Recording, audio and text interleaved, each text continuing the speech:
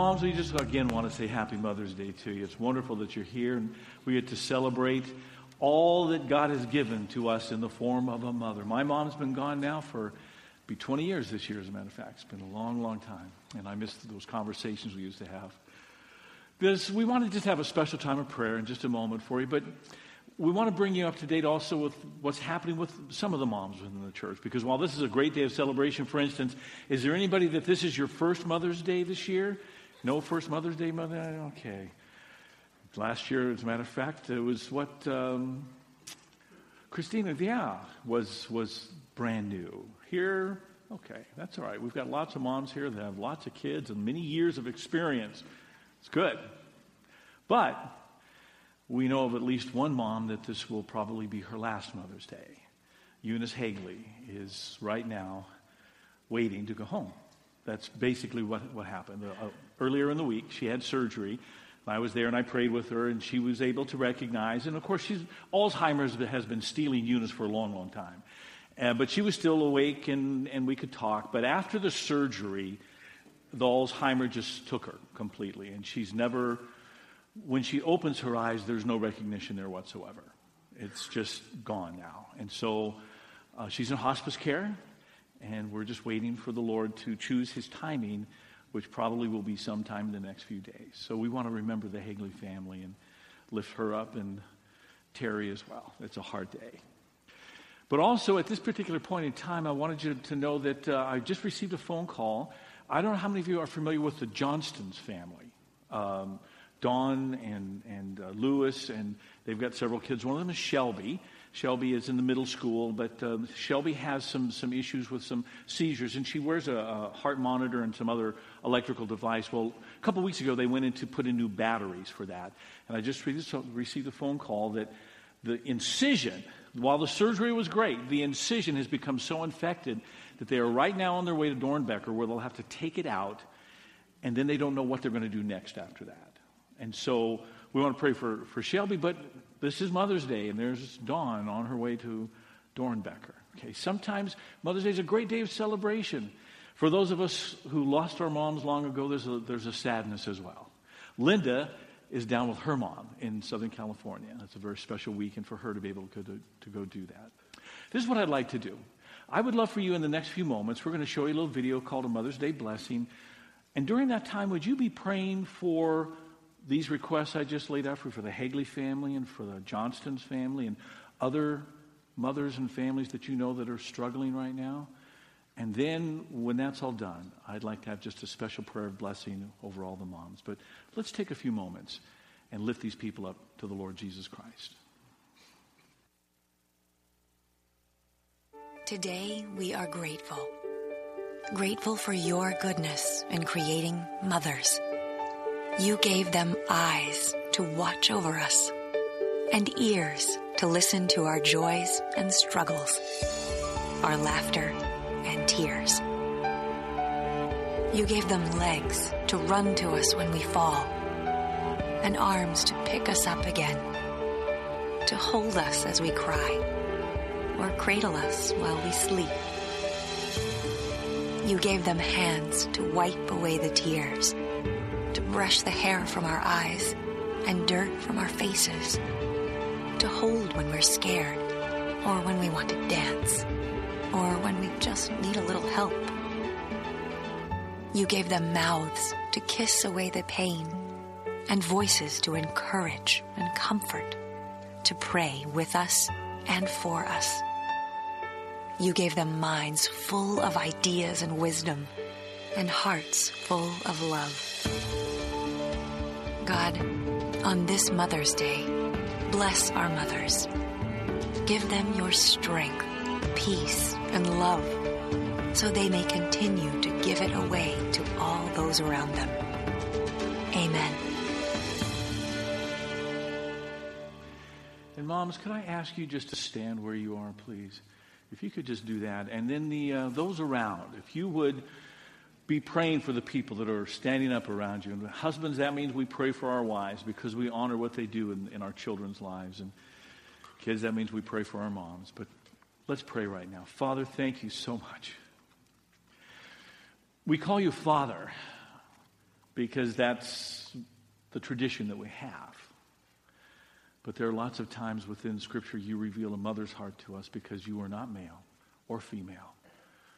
You created us, Father, in your image of love and mercy and grace. And when you created us, Father, you know that we would need the male influence in our lives, but Father, you also knew we would need a mom.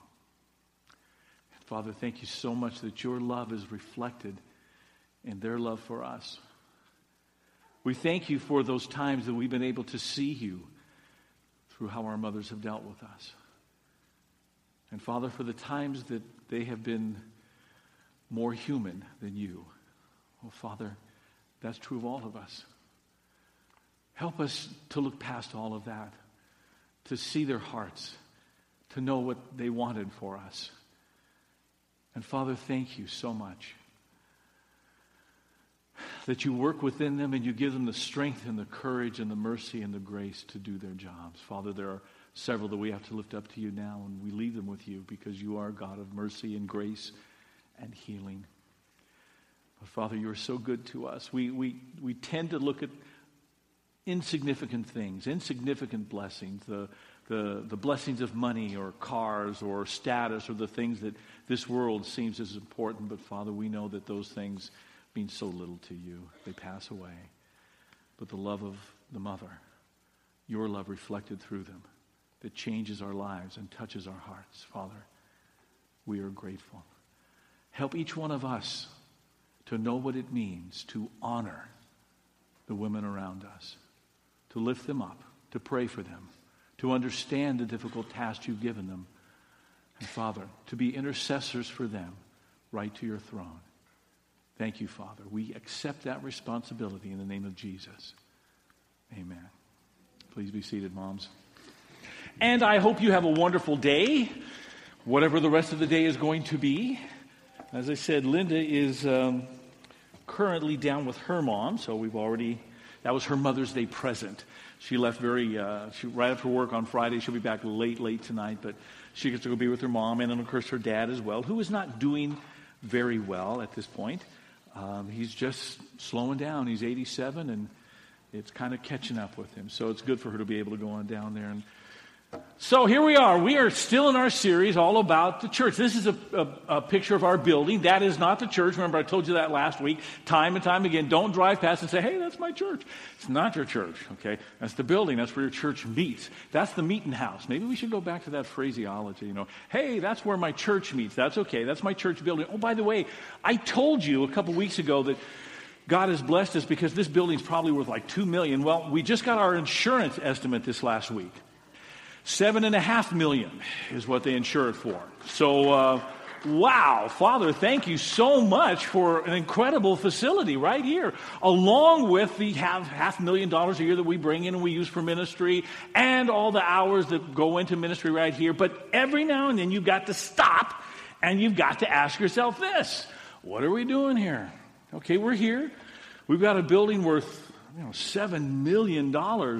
We've already brought in and spent over the last 10 years, $5 million on top of that. Why? Why? Now you can say, well, because it makes me feel good, except could I tell you that the kingdom doesn't revolve around you or how you feel, all right? So let's just get rid of that one. Why are we here? What are we doing here? Now, what we've been talking about is the fact that Jesus understood why he was here. He had a purpose, he had a mission, he had a vision, okay? Remember this? We looked at the very first week. Here it is. The purpose of Jesus was to bring life to a dying world and reconcile us to God. That's why he came. Why did Jesus show up here? To bring life to a dying world and reconcile us to God, which means his mission, the things that he did, was this. This was his mission. To reveal God and then give his life for us. In other words, if you want it simply, was to preach, then die, okay? He came to preach God, to reveal this is what God is like, and then give his life as a ransom for many. That's why that was his mission. And then his vision. What did he want to see accomplished? Well, here was his vision. His vision was this: that all people everywhere would come to know God. Jesus has a heart for all people. He would see people that were lost and it would break his heart. His vision was that everybody everywhere would come to know God. That was his purpose, his mission, and his vision. And all of us should follow that example. All of us should have our own purpose, mission. Do you know why you're here? Do you know what you're here to do? What do you want to see accomplished when it's all over? Why are you here? What are you supposed to do? And what do you want to see accomplished? When you close your eyes that last time, you look back and say, I did it. This is what I wanted. Okay? Purpose, mission. Well, that's true for people, but it's true for churches as well. And when we take a look at a building that's worth almost $8 million, and we're bringing in all this money, and we're spending all these man hours and all these volunteer hours, why? Well, here it is. Ready? This is our purpose. Right here. We believe that we are here on this corner for this particular reason. Here is the purpose of our church. Right here. Our purpose. We believe, as a matter of fact, read this with me, okay? Our purpose. We believe our church exists to be a visible sign to our community, the living proof of the reality of God who, because of His great love, is reaching out to everyone through His Son Jesus. Stop right there. Words are cheap. Everybody around here has heard about Jesus Christ. They've heard the gospel so many times they're hard to it. We have to show them and prove to them. We want to be able to say, you know how we can prove to you or the evidence of God here in this area? Take a look at that church. That's a church that loves God. Something's going on there. We know that there's a God or there's the evidence of God because that church is right there. That's what we're trying to do. Which means here's our mission. Here's the things that we're trying to do. Read it with me. Our mission. With this in mind, we are striving to demonstrate lives clearly changed through a daily walk with God and to extend to our community God's gracious invitation to join with Him. Stop again. Okay. I used to, when I first started a ministry many, many decades ago, what I would do is I would try to teach people how to share the gospel. We go door to door and we would say, have you come to the place in your spiritual life where you know for certain that if you were to die tonight, you'd go to heaven? Okay. I can teach you all that stuff. The problem is they've heard it. What we're trying to do here is not just to learn those words. And I can teach you those words. As a matter of fact, I have a class coming up in the next month called 401 where we'll teach you about testimony, that kind of thing. We'll talk about that in the next couple of weeks. But so what? If our lives don't demonstrate this, then it's just words. It's just people have had enough of words.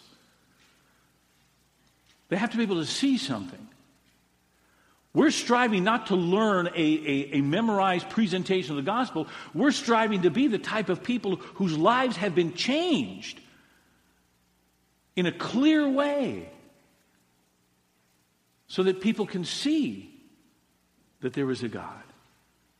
Because we're not the same people we were. We're different types of people. We handle things differently. We handle our finances differently. We handle struggles within the church differently. We handle interpersonal relationships differently. We're not like everybody else. Okay?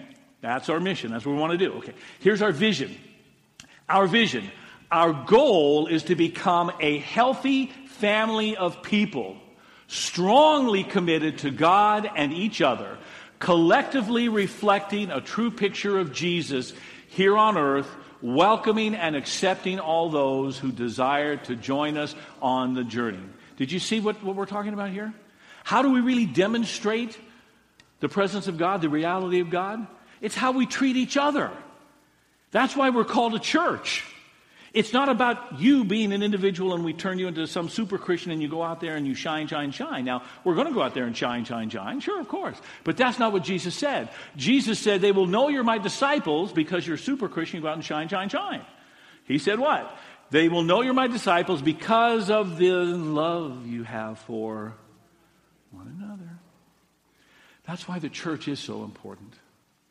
That's why being part of a church is so important. This is how God demonstrates His reality to the world.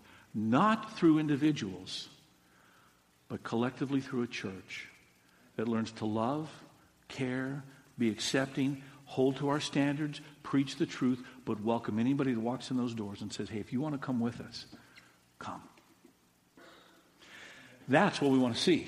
We want to see a church body that loves so much and loves one another so much. And there's 4 things. Now, here's the simple part, okay? If these are too long for you to remember, and I understand that, here's the 4 things we do. Ready? We know, grow, go, and show. Say that with me. Know, grow, go, show. See, that you can put on a bumper sticker, can't you? Yeah. There it is. Now, let's expand those just a little bit. You're into your sermon notes now if you want to get into those. Here we go. First of all, we know God through Jesus. That's the first thing we do. Then we grow in our love for God and each other and in the image of Jesus. And then after we know God through Jesus and we grow in our love, as we're doing that, we go to engage our community in the world so that we can do this. Show what lives transformed by a relationship with God through Jesus. That's what we want to do. We want to show them what that life is like. We want to show them a transformed life, okay? We know God, we grow, then we go, and we show. That's pretty simple to remember, isn't it? Okay, good. You can get that in your heads. Next week we're going to test you on this. So I'm not going to give you that. I'm just going to give you the blanks and see what you can do with it. And if you don't know, grow, go, so then I'm not doing my job. Here we go. All right, last week we were focused on knowing God and the fact that you can know Him. First of all, you know Him through faith in Jesus Christ. That's the starting point. You can't know Him, really know Him, any other way. You can know about Him through creation, but if you really want to know God, it must be through faith in Jesus Christ, through what Jesus Christ has done, receiving Him. You begin that relationship with God and you get to know Him for the very first time. Then you can know about Him as you study and you learn, and that's important. Because anybody that you love, you want to study them. You want to find out what's important to them. You want to find out what they think and why they do what they do. Well, we study, and we have so many opportunities right here in this church to help you do that. And then you know Him through those intentional times of meeting with Him, both individually and corporately, specifically prayer times and worship. Okay? That's how we come to really get to know Him. If you're going to know somebody, you're going to have to spend time with them. Currently today in the world out there with the social media, you can theoretically know many, many people. How many of you have friends? Some of you have like 20, 30, 40, 50 friends or more. Some of you maybe have Twitter followers. I have no idea. And you can send off all these little text messages in 140 characters or whatever, and you've got all those, but do you really know them? You can actually begin to have a conversation with somebody on the other side of the world, and in 140 characters you can send some information back and forth, but do you really know them? And I'm going to say, no, you can't know them. You can't possibly know them until you really spend time with them. It's the same thing with God. Well, sometimes we want to send our little Twitter prayers, which are not bad, those 140 character prayers. If you really want to get to know Him, you got to spend time with Him. Yes, He's with you all the time. I understand that. But most of the time, let's face it, we're ignoring Him. He's there. We're just not talking to Him. We have to intentionally set aside time to be with Him. Prayer, worship, individually, collectively. That's how we know God. Now, we are moving on. Ready? Here we go. Knowing God through faith is only the starting point. Oh, I wish I'd known this so long ago. When I first came to faith in Jesus Christ, pretty much knowing God through faith was it. Are you saved? Great. Boom. There you go. That's the whole point. Is your name written down in the Lamb's Book of Life? Okay, if it is, great. You got it. Sit around with us, wait, sing a few songs, have a potluck every now and then, you got it. That was church. At least my experience in church as a teenager. It was later on I found out that, I just walked in the door of God. Jesus just got me in the door. There's so much more out there that He wants for me. Knowing God through faith is only the starting point. My Father wants so much. And you say, yes, He wants me to have great things. He wants me to have new cars. He wants me to have money. He wants me to have fame. No, we're not talking about those types of things. You know what He wants for you? Here it is. He wants me to grow up. Now, that should make sense to every parent here. I remember the first time we took Jason home from the hospital.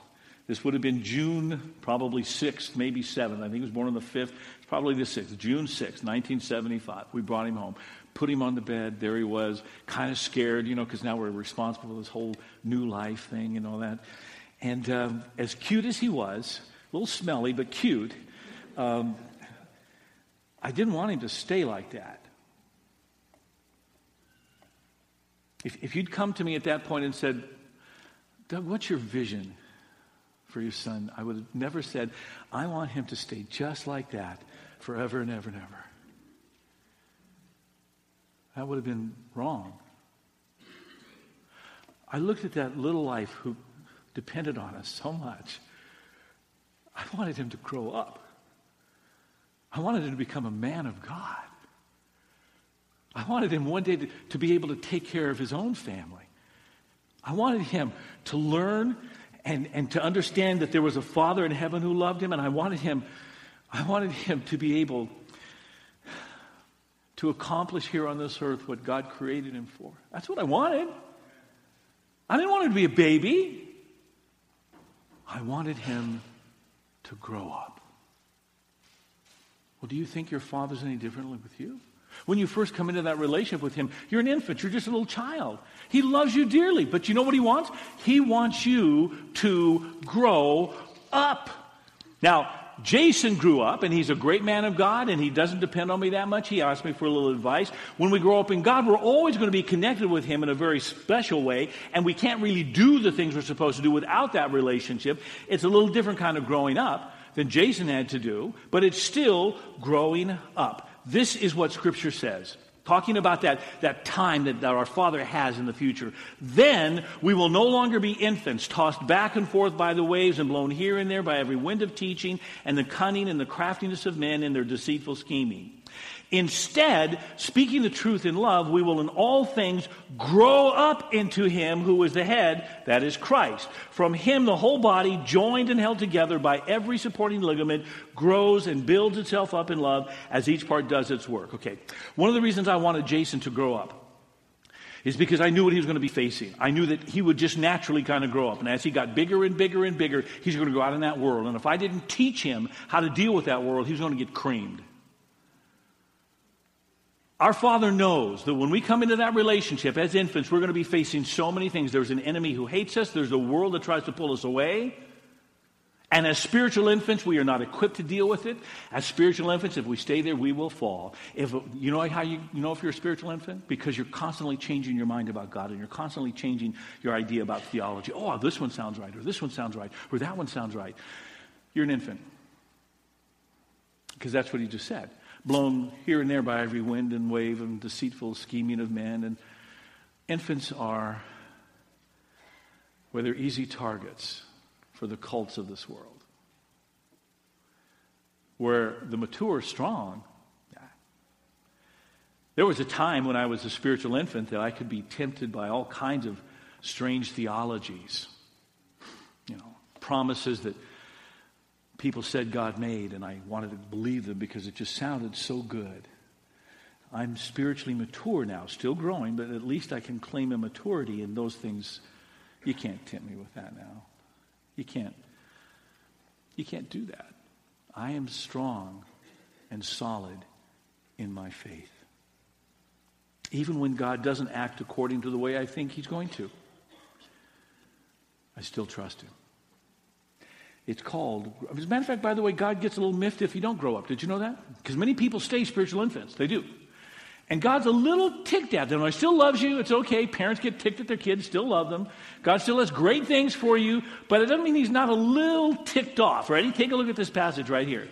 The writer to the book of Hebrews says this. We've much to say about this, but it's hard to explain because you're so slow to learn. That's never a good thing for God to say to you, okay? You're a In fact, though, by this time you ought to be teachers. You need someone to teach you the elementary truths of God's Word all over again. You need milk, not solid food. He says, come on, guys, by this point in time, you should be farther along, all right? You're still like a baby. And you've been doing this for years. What's the holdup here? That's why the Bible tells us this. For this very reason, make every effort to add to faith goodness, and to goodness knowledge, and to knowledge self-control, and to self-control perseverance, and to perseverance godliness, and to godliness brotherly kindness, and to brotherly kindness love. For if you possess these qualities in increasing measure, they will keep you from being ineffective and unproductive in your knowledge of our Lord Jesus Christ. But if anyone doesn't have them, he is nearsighted, blind, and has forgotten he's been cleansed from his past sins. We're supposed to grow up, and we're supposed to be adding in our life the righteousness and the faith and the belief, everything else, as we become stronger and stronger. They should all be increasing, and if they're not, somewhere, somehow, you got to age 7 and stopped. And it's time to move on. Okay? That's why we put this second one, and it's so prominent. Yeah, we need to know God. but we need to grow as well. So here we go then. How do we grow up? Okay? You ready? I grow up by exercising my spiritual muscles. Okay? Where is Charles? Charles, I warned you I might do this. Charles Nix, where are you? Come on up here, big guy. And I do mean big guy. Come on up. All right. Now, we're going to do a little, come all the way up here, all the way up here.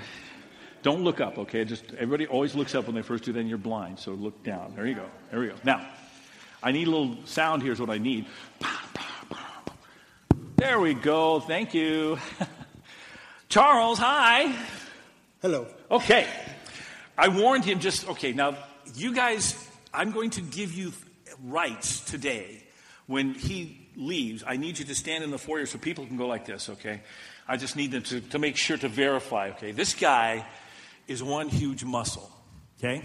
Now, did you get this muscle by reading a book? You got a book, you sat down in your house, and you read several books, and when you were done reading the book, you had muscles, right?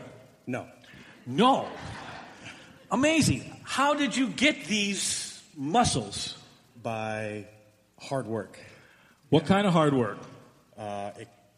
Physical pain and struggling and just grinding. Do you work out at the gym? Yeah, 24-hour fitness. 24-hour fitness. Pump a little iron? Pumping iron. Okay, got it. And so but it wasn't from reading. It wasn't from sitting. It was actually exercising these muscles. Yeah, it takes and all the different muscles, by the way. There's more than just one exercise, right? Yeah.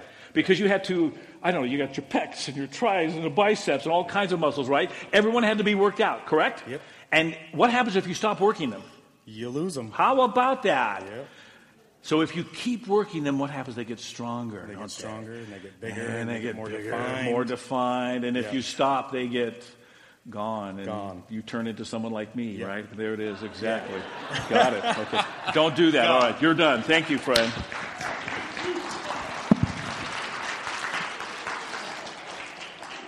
Actually, most of my exercise has been cardiovascular. I ride a bicycle, but we just joined the Croc Center and met with a personal trainer there. And, of course, they said, the cardio is wonderful, but you need to start working muscle groups and building up some strength. And so a couple days ago, I started working on the leg things. And yesterday I went there and I was doing some arm things. And it hurts right now, I got to tell you.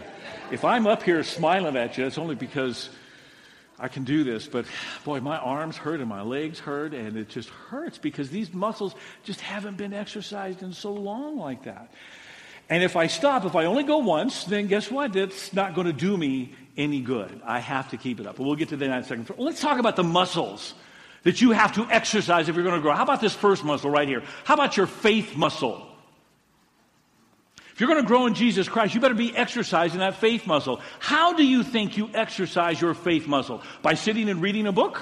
No. How do you exercise your faith muscle? You get to talk now. What? Prayer? Okay, good. What else? Share. Okay, what do you do? Okay, give your words to God. Very good. What else would you do? Witnesses. Okay, what else would you do?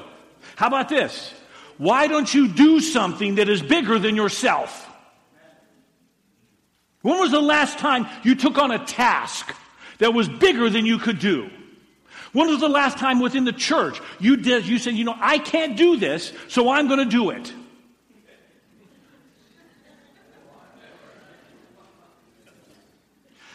Because, Father, I'm going to trust that you're going to give me the strength to do it. And as you do something like that, you exercise your faith muscle. And it hurts, but it grows. If all we ever do are the things we already know in advance we can do, you will never grow up in Jesus. Because Jesus is calling us to do things that are bigger than ourselves. To have vision that's bigger than ourselves. He's calling every church to do that.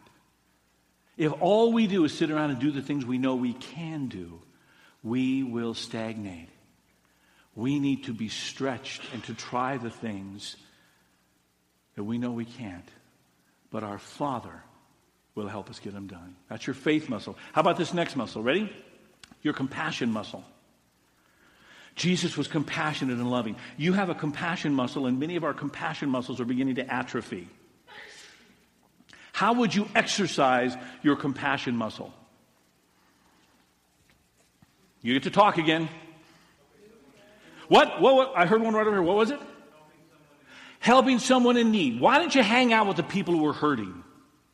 When was the last time you spent any time with those people that, well, from a distance, we can look at them and go, oh, those people, they smell bad, or they can't do this, or whatever, or they deserve what they're getting, or whatever it is. When was the last time you actually spent time with the lost, the hurting, and the broken? To hear their story, to understand that they're just like you. That yes, some of them are struggling because of decisions they've made, but that still means they need compassion. And many of them are suffering because of decisions that someone else made. Some of our homeless in the community aren't homeless because they're rotten people. Some of them are homeless because they got downsized. And when they got downsized, they were people of a certain age. My wife is an educator, a teacher, holds a master's degree in education. When she came here, when we got here 10 years ago, we made the conscious decision that she would help in our children's department for the first 5 or 6 years. Thinking that she can always go back and be a teacher because, they need teachers all the time. And then 2008 showed up. She finally got a job, by the way, at the end of that 2008 as a teacher. In 2009, what happened? Downsized. You bet. You think she can find a teaching job now? She's 60 years old. And you say, well, that's age discrimination. Yeah, it is. You're exactly right. It is. Well, it's illegal. Yeah, I know. That doesn't mean it doesn't happen. But she goes in for an interview. And a 25-year-old goes in for an interview. Guess who they take? There it is. Now, guess what? We're fine. Our Father, we actually live on my salary. Her salary we put away. We play on it. We invest it. So she doesn't have to work at all. Thank you, Father, for what you've done in my life. But what if it wasn't that way? What if my wife didn't have, and we didn't as a couple have those resources? What if my wife was a single mom in that condition? You know what she'd be? Homeless. Because she's 60 years old. Do you have compassion for the people out there? If your compassion muscle has atrophied, exercise it. Go spend time with them. We've got the Interfaith Hospitality coming up real soon, don't we? My word. All those people, there's going to be at least 4 families here, homeless. Go hear their story. I tell you, one of the most wonderful things I've ever heard from them when I met with them in the times we've had them before is when they say to us, we appreciate being here because some other churches, when we go, they look down on us for being homeless. And here you don't. We just want to hear your story. What's going on? How about another muscle? Here's another muscle that you can exercise if you want to grow up. It's called the generosity muscle. How do you think you would be able to exercise your generosity muscle? But give a little bit more than you're able to, sure. Why don't you maybe, instead of giving what's left over, which isn't going to work really well because let's face it, most don't have any left over. What if we say, Father, I'm going to cut back in some area and I'm going to give. I'm going to deny myself something that I could purchase or I want or whatever I'm currently doing. I'm going to cut back and that's what I'm going to give. You exercise your generosity muscle by being generous, by giving. Now, I've already told you here, this is a wonderful place to give. This particular church right here, I believe strongly in what we do. I believe that in the ministries. But if you don't, that's okay. I can live with that. But that doesn't mean keep it. Still give it away. There's family building blocks. There's all other places out there. There's ministries all the way around the world. Give. Be generous.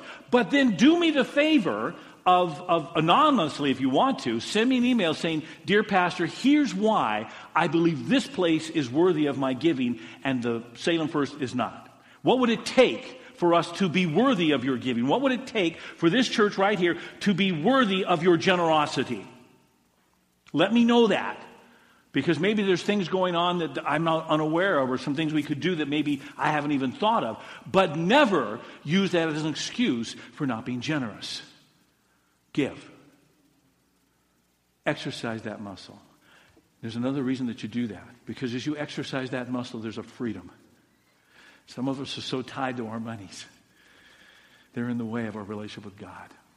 We have to be able to say, "Father, I can let it go." You do that through exercising that muscle. All right. Here we go. Ready? Let's moving on. I want you to remember this as we're talking about growing and we're talking about exercising those muscles. Right here, I will grow best by doing what I am gifted to do. Write that down. It's so important. I will do best by growing through what I am gifted to do. You have been gifted with something. God called you, and when He filled you, when He started that relationship, He gave you a gift you didn't have before. That gift is to be used right here within the church. When you do that, you're going to grow the absolute best. This is what the Word says. Just as each of us has one body with many members, and these members do not all have the same function, so in Christ we who are many form one body, and each member belongs to all the others. We have different gifts according to the grace given to us. If a man's gift is prophesying means preaching, teaching. That's what a prophet did. It isn't foretelling the future. You want me to foretell the future? I can't. If you reject Jesus Christ, you're going to go to hell. If you accept Jesus Christ as Lord and Savior, you go to heaven there. I just predicted your future. What you do with that's up to you. Okay? A prophet is one who proclaims. When I do this, I'm doing the work of a prophet. That doesn't mean I have the gift. Certain people are so gifted in their prophecy that it's incredible. Their preaching is phenomenal. My preaching is good, okay? You're not going to starve to death here. But when I do this, that's what I'm talking about, prophecy. Okay? Let him use it in proportion to his faith. If it's serving, some of you have the gift of service. That's what you do. Let him serve. If it's in teaching, let him teach. If it's encouraging, let him encourage. If it's in contributing to the needs of others, let him give generously. If it's leadership, let him govern diligently. If it is mercy, let him do so cheerfully. You've got a gift. You have it. You've got to use it. That's where you're going to grow the absolute best. You cannot grow up until you find it and consistently use this gift that God has given to you. You know why? Get ready for this. Spiritual principle, really important. God will not give you more until you are faithful to what He's already given you. Okay? Fix that in your head. If you need to write that down, I don't care.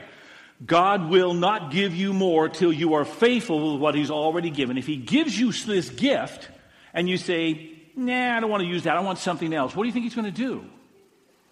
"Oh, okay, no, that's all right." He says, "You know what? This is what I gave you. You don't get any more till you learn to use this. Now, when you use this, there's so much more for you. But learn to be faithful in the little things. Learn to be faithful to what He's given. Then you can expect more from God." Now, how do you know? Here we go. How do you know what you are gifted to do? We're going to go over this quickly so that you can write this down and understand it. You have a gift. You have one. If you know Jesus Christ, the Spirit of God has given you a gift to be used within the church. Now, if you don't know Jesus Christ, yeah, you're right. You don't have that gift. You've got some natural talents which are really good. But if you know Jesus Christ, the Spirit of God actually came into your life and gave you something you didn't have before. Whatever gift that is. It's a spiritual gift, not a natural talent. How do you find it out? Well, first of all, you do this. You take class 301. Matt, you're going to teach them that next week, as a matter of fact. He's going to go over. It's going to be your shape. It's not just your gift. It's also your personality, and he's going to be able to help you understand what you're gifted to do. Some of you have no idea. Well, take that class next week, and you'll learn it. How about this? Trial and error. Try it out.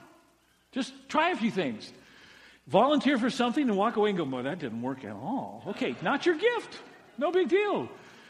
Try something else. We've got children's ministries, we've got nursery, we've got toddlers, we've got teaching, we have middle school and high school, we have senior adult ministries, we have people who serve. I have people who come into this church every single week, and all they do, and it's so wonderful, They clean the staff conference room. They vacuum everything, and they put it all away, and they clean the tables, and then one of them goes out and they mow and they spray some weeds, and that's what they do every single week faithfully.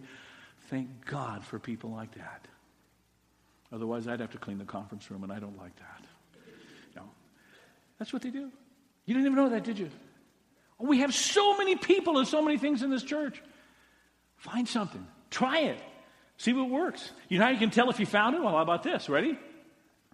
You'll be most productive right there. When you're doing this, it isn't hard. You actually are very productive. Productive in your own growth. Productive in that ministry. People will come back and say, you know, boy, you did a really good job right there. Well done. That's probably one of your gifted areas right there. As more and more people say to you, look, you did that really, really well. Or how about this? This is where you're going to find the most joy. You're going to enjoy it. It won't be a struggle. Okay? Now, I've told you before, my natural gifting is not to do this. My biggest fear growing up, number one fear growing up, was public speaking. So naturally, God called me to be a preacher. I hated public speaking.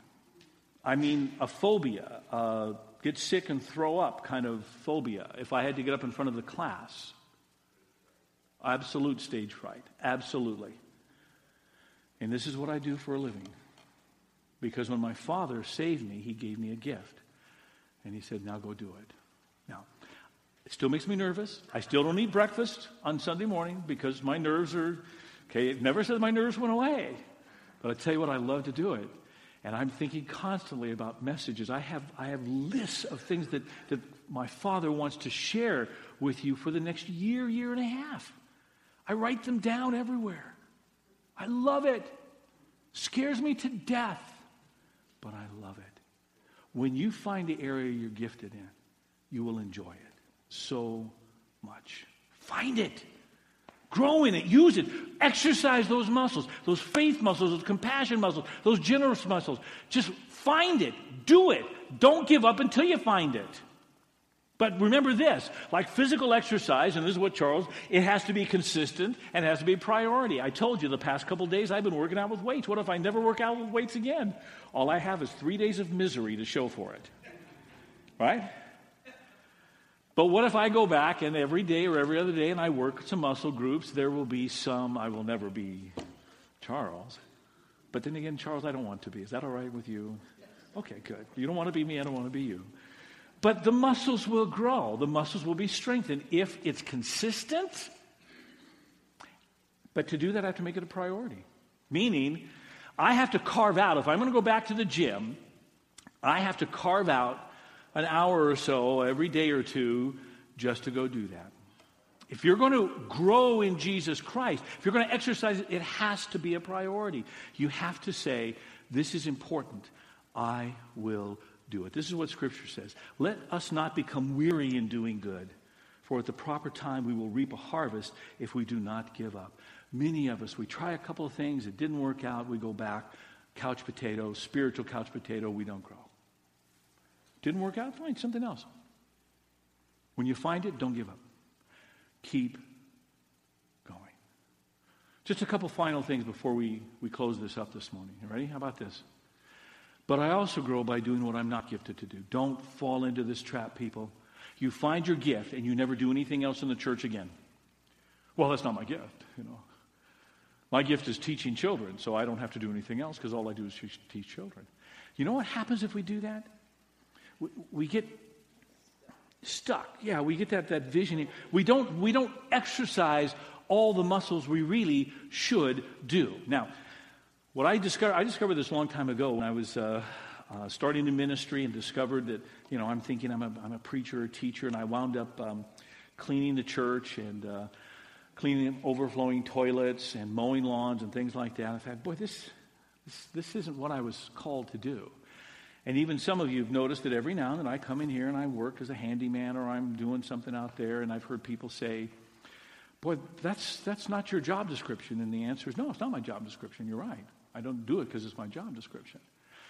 What I used to say is, well, I do that because I'm a part of the church. This last week, I heard a better answer.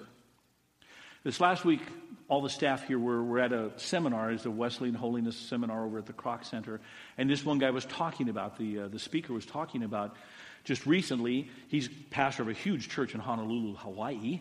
And there was water all over the floor in one of the bathrooms. Before the service, he grabbed a mop and he was mopping it up. And somebody walked into the bathroom and said, Pastor, you're going to be speaking. This church service is going to start in a little while. Let someone else do that. Why are you mopping this up? And here's what he said. Right there. It's good for my soul. Would you read that with me?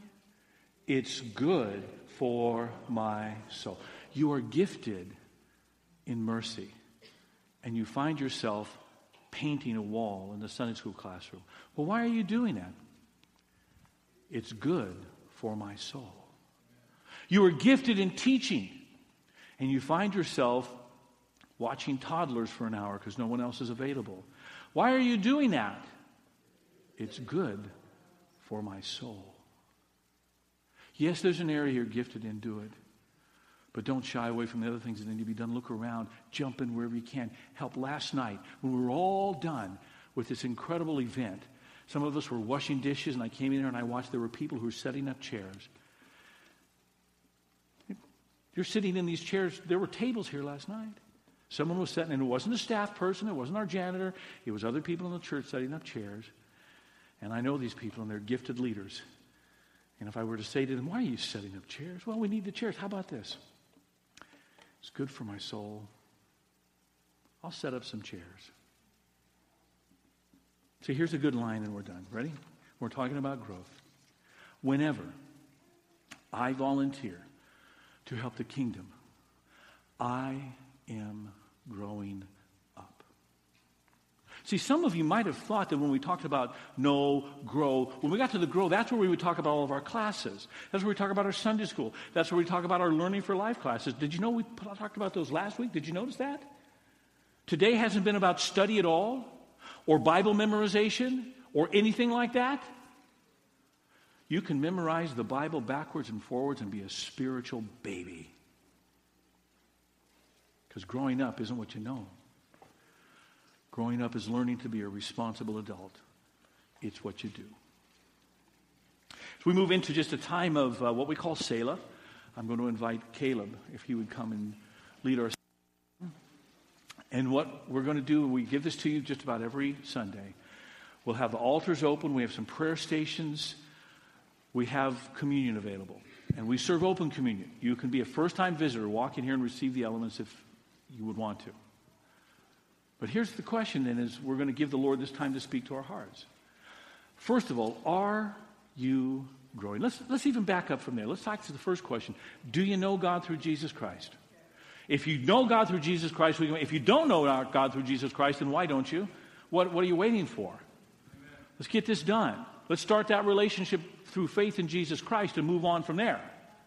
But if you do know Him, are you growing?